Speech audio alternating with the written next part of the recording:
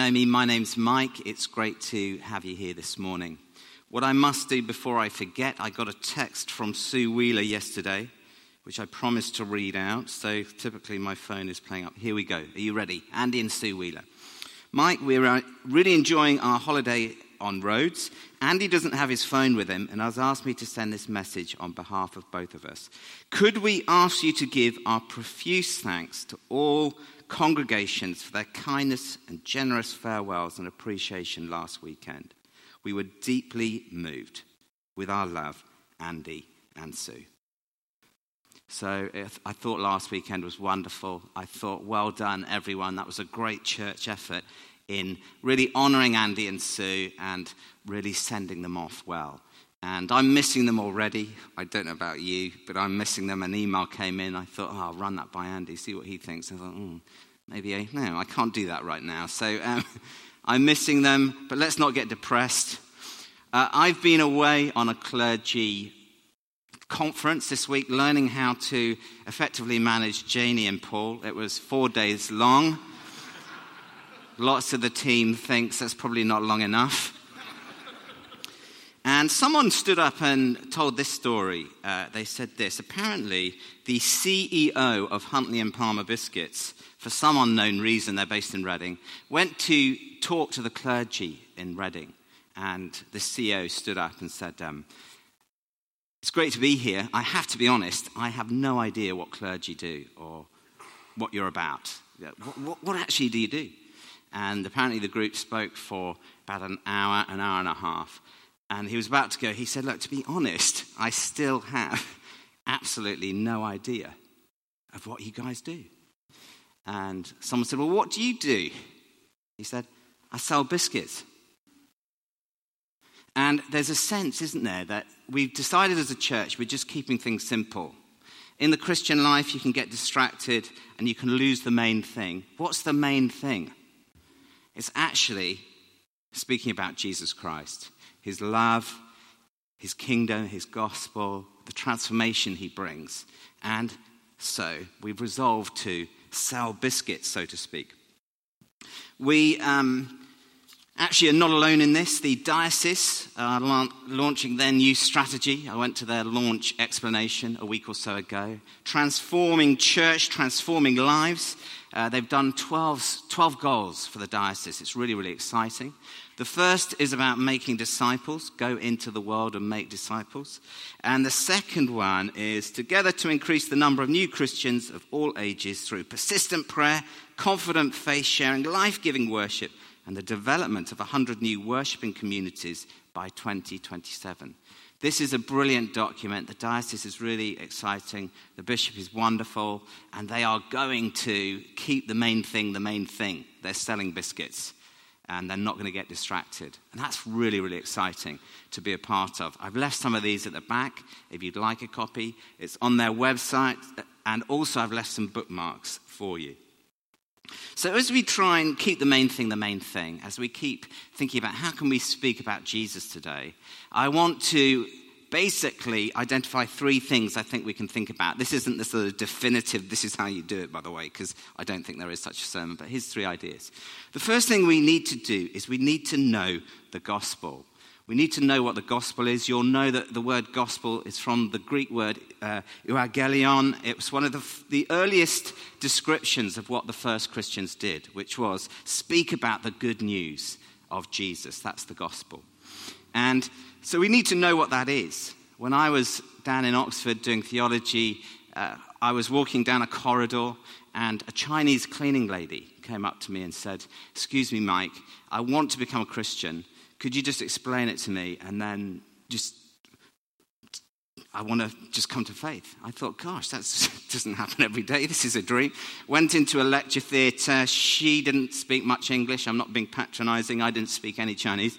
And on this lecture theatre board, I went through the whole thing, creation, the fall, sort of the coming of Jesus, his death, 2 hours, diagrams, all sorts of stuff.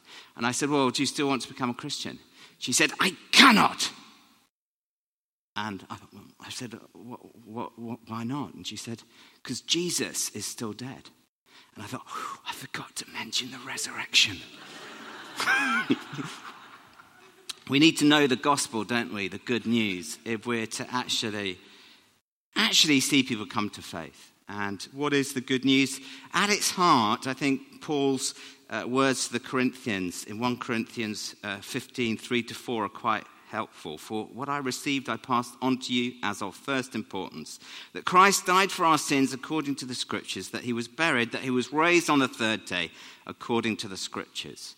And we've looked at a bit about what the gospel is the last few weeks. We looked at this idea of God reconciling himself to his people through Jesus Christ in 2 Corinthians 5.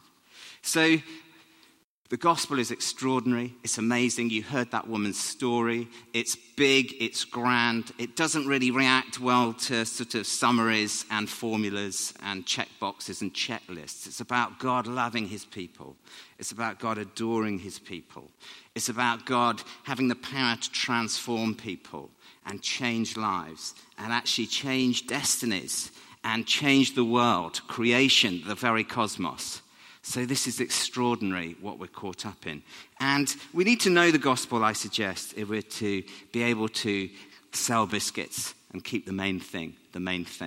And I'm not going to teach you to suck eggs. You've been Christians, many of you, a long time. You know the gospel. You know what it's about. So I'm going to press on to my second thing. If we're to communicate about Jesus well, we don't just need to know what he's about and his good news. We need to know the culture into which we're speaking about his things, I suggest. And I read of an explorer recently, this character, this Victorian explorer. He went all around the world exploring. He did all sorts of stuff. And apparently he never learnt the language of anyone else in another country or indigenous people. He said this: I find if I speak loudly enough and long enough in English, people will eventually get it. But we kind of do that in the church, don't we? We kind of just have this is how we do it, this is how we do this stuff, and we just put it out there, and we package it. And we often don't actually think, how do people hear? What is the culture in which we live? And I remember when I first came to faith, I went to a training event, and we were given this formula of what to say. And the final words of the guy leading the seminar was, "Go sock it to them." And there was a sense you just spoke at people over and over again. And I want to suggest that that's a really bad idea. And also, actually, Jesus and the disciples don't do that. They're very, very aware of the culture, the first disciples, and when they're speaking about Jesus. And I'm going to send these notes around. I'll make these available because there's quite a lot we could say at this point. But basically, Jesus was the first person to announce the gospel, to tell the good news of what he was about. And he did that in an ancient Near Eastern culture, predominantly Jewish culture. And basically, he does that within the culture and framework of that time. So when he goes into the synagogue in Nazareth, and they're reading the bit from the chunk of Isaiah prophecy, Jesus says, "Today this scripture is fulfilled in your hearing." This is when it all starts. And so he's in the context of a synagogue. He's in the context of referring Old Testament scripture. And basically off it goes. He then hands it on to the apostles.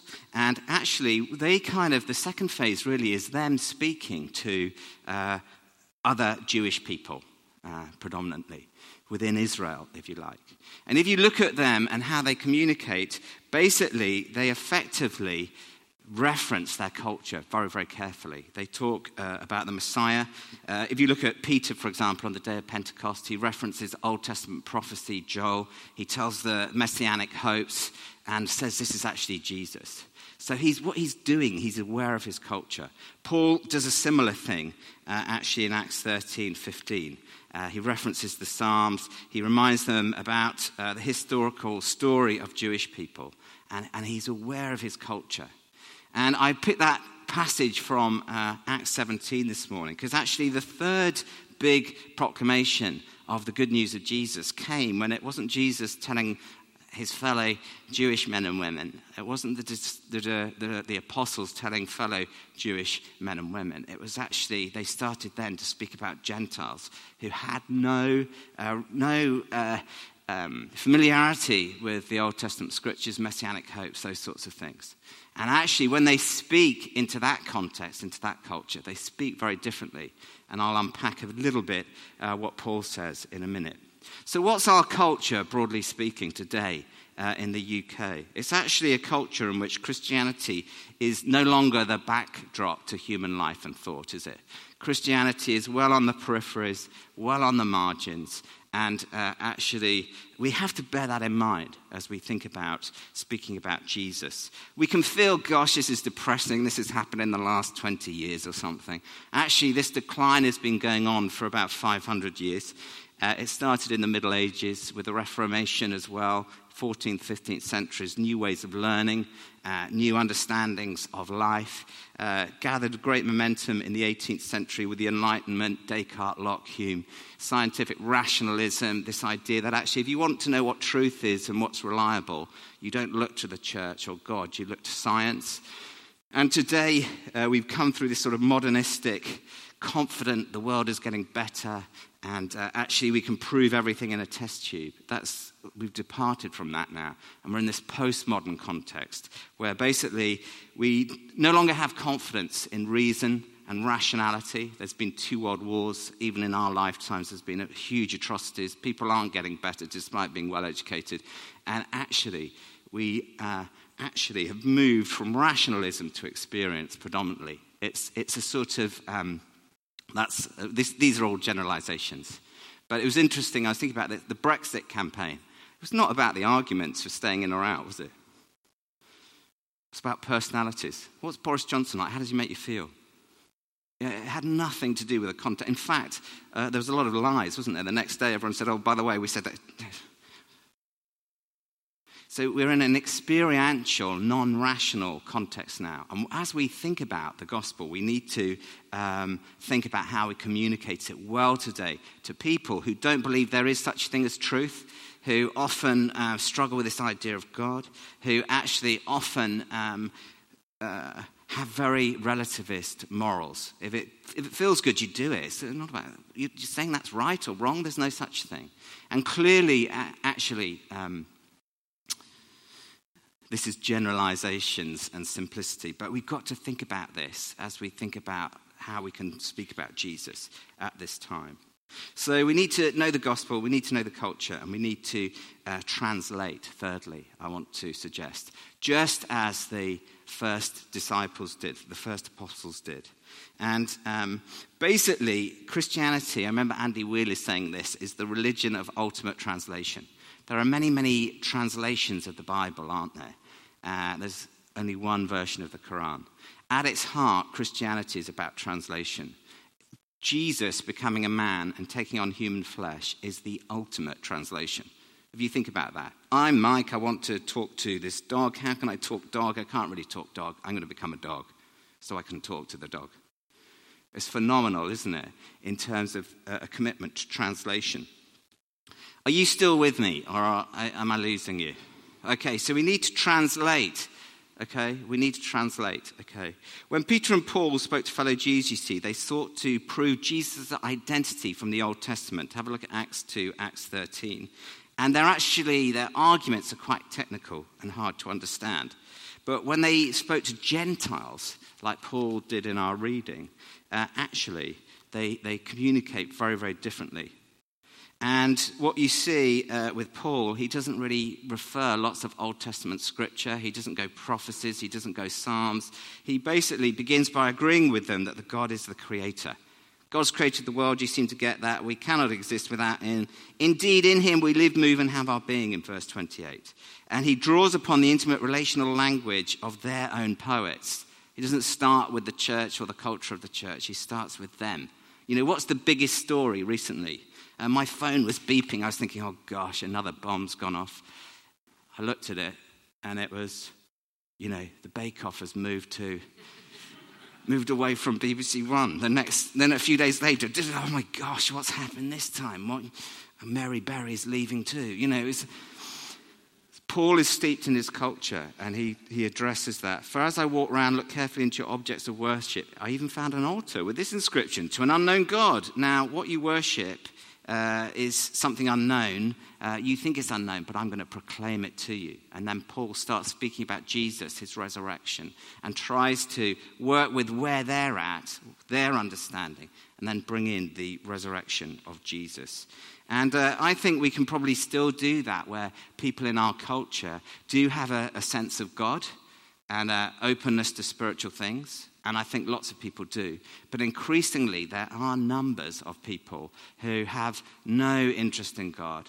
They're sort of atheistic, agnostic. And we've got to think about how we can talk to them. And opening our Bibles or starting with a whole load of religious language or all sorts of concepts that they have no idea what we're meaning isn't going to help. Okay? And I remember giving an evangelistic talk many years ago, and someone came up to me after and said, I didn't understand a word you said. And I said, well, okay, that's fine. What questions? Can I help you with anything? They said, you said the word Lord a lot. What's Lord? Lord Voldemort, she said. I was speaking in another place. Someone came up to me and said, you're talking about Jesus. This was an undergraduate. Who's Jesus? I said, you've never heard of Jesus? No, never heard. What? So we need to think about this as we think about speaking about our faith. And I want to just get practical as I seek to slightly draw things to a close now. And think about what we need to think about in light of these changes and in light of our culture. The first thing I want to just encourage us to do is be ourselves. I think as we think about speaking about our faith, quite a few people with this one initiative have come up to me and said, it's not really me.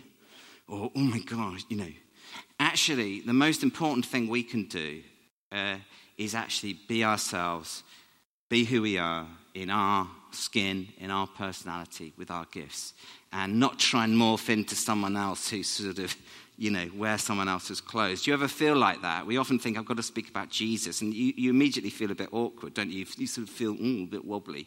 Or is that just me? We just got to be ourselves. The glory of God is a man or woman fully alive, said St. Irenaeus. And we're the first reflection, really, of Jesus people are going to see. What are you like? What are you like at work? If you're a weather system, what's your weather? Are you a bit cloudy? Are you sunny? Are you lightning? What's that? What's the rain? What's that funny rain? I can't think of it. Drizzle. Are you drizzle? I'm really challenged by that, because I often think, actually, what am I actually reflecting about God? So we need to just be ourselves, think about how we come across. We need to develop authentic friendships in a culture that no longer goes to rallies to hear Billy Graham, in a culture that increasingly is harder to get people to come to the church. We need to develop our friendships. There's been a sense of, actually, it's all about friendship now. And that's really, really important and not agendered friendships, not sort of, you see your friends as projects and people to convert, because they'll sniff that. Who